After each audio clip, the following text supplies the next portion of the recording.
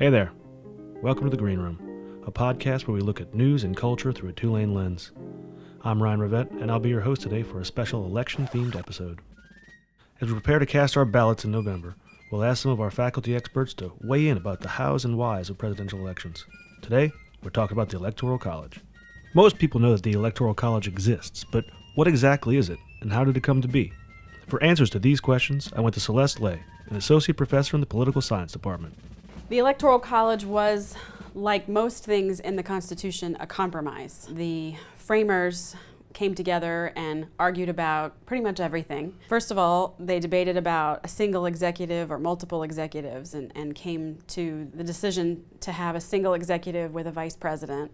And then they had to figure out how that person would be elected. Of course, the easiest thing to do is just to have a popular vote, to have everybody in the country vote, and the person that wins the most votes becomes the president. The framers were a little wary about that. There were some logistical reasons in terms of transportation difficulty and information difficulty, not being able to get information out to people. It just went along basically with a general concern that the framers had about direct democracy. And so there were a number of things put in place in the Constitution that limit the power of the majority to essentially tyrannize the minority. And this was one of those things.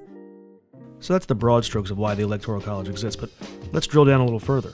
What about those 538 votes? Where does that number come from? How does it work? And who are these people? There is an elector for every representative in the U.S. Congress. So each state has at least one member in the House and 2 senators. That gives us the 435 in the House and the 100 in the Senate, and then the District of Columbia also gets 3 electoral votes. So that's where the electoral votes come from. A candidate has to win a majority, so they have to get at least 270 electoral votes in order to win. If we were to increase the size of the House or change that in some way, then we would increase that size. But that's generally the way that it works. States have different ways of selecting the electors. They tend to be elites within the party, people who are well-connected politically, basically. Got it. These well-connected people are really casting the votes for the president. If you think that sounds like the Founding Fathers didn't completely trust we the people, Lay says you might be right. There's a lot of elitism in the Constitution, and that's one of the things. You know, what I tell my students is it was different in that sense, that we didn't have the massive system of public education. Literacy rates were low outside of the aristocracy. So it was reasonable to assume that people could be misled, manipulated. They were particularly fearful of regional candidates, that a Southern candidate or a Northeastern or New England candidate, that people would essentially just vote for the person from their state or from their region, that a president would not be elected that could represent the entire country.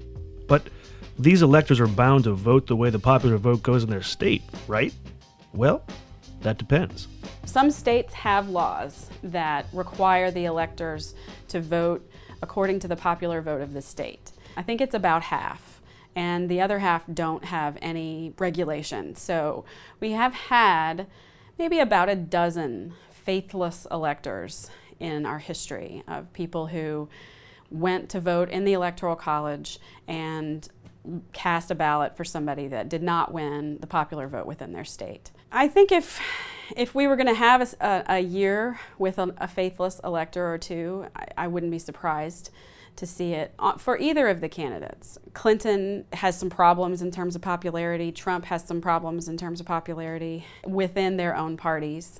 So I could see that happening. Again, it's probably not going to matter in the sense of turning the election one way or the other.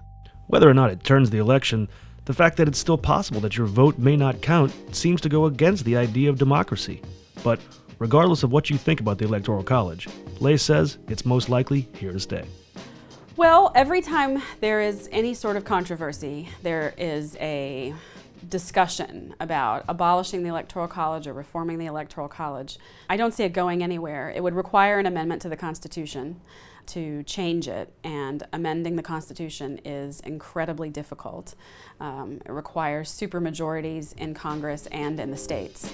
Another common complaint that you hear about the Electoral College is that it makes some states matter more than others. Candidates can bank on states that always end up red or blue, but the swing states are the real prize in a presidential election. There is no perfect system where everybody's vote matters equally. So it's certainly true that the people in swing states are getting a lot more attention, a lot more money is being spent in those areas on ads and events. The debates are all taking place in potentially swing states. So that's undoubtedly true. But if we remove the Electoral College and voted by popular vote, then we would remove swing states, but we might have swing cities or swing regions, and there would still be places that would be ignored and others that would be highlighted. And so it's just what kind of bias is more preferable, rather than this sort of ideal perfect system where everybody's vote sort of counts the same.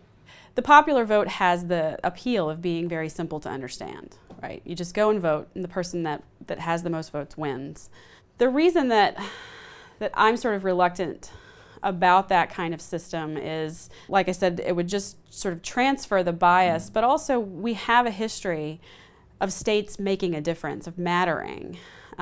And we have a federal system where power is shared between the federal government and the states. We have a bicameral legislature where state lines and state boundaries are very important. We have sort of, in many states, kind of a culture of being proud of being Louisianan or Texan or that kind of thing. And so states are sort of important in certainly the psyche of Americans, but also just in our structures and our history. And so removing that, I think, would certainly change the dynamics of the elections, and not necessarily in a better way, just a different way. By far the biggest knock on the Electoral College is that it's possible for a candidate to win the popular vote but lose the election. It's happened a handful of times: 1824, 1876, 1888, and of course in 2000. Lay says that those situations offer teaching moments for the nation. People pay closer attention to the way the government works. There's a lot to learn from those crazy elections like 2000. Just what the Electoral College is, because not everybody knows when they go out to cast their ballot that they're not actually casting a ballot for a candidate.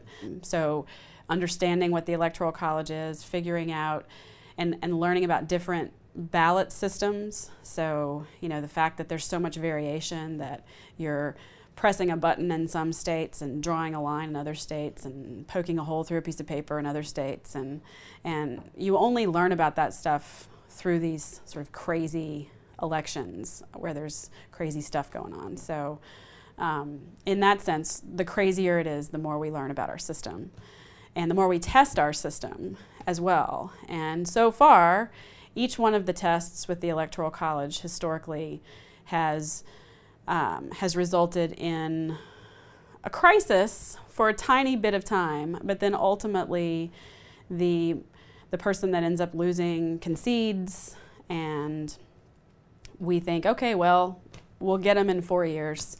And there hasn't been riots or a coup or anything like that we sometimes see in other places. So the tests of our system have been pretty successful so far. Well, there you have it, a short course on the Electoral College. Many thanks to Professor Lay for breaking it down for us, and that's our show. Thanks for listening. We hope you join us next time in the Green Room.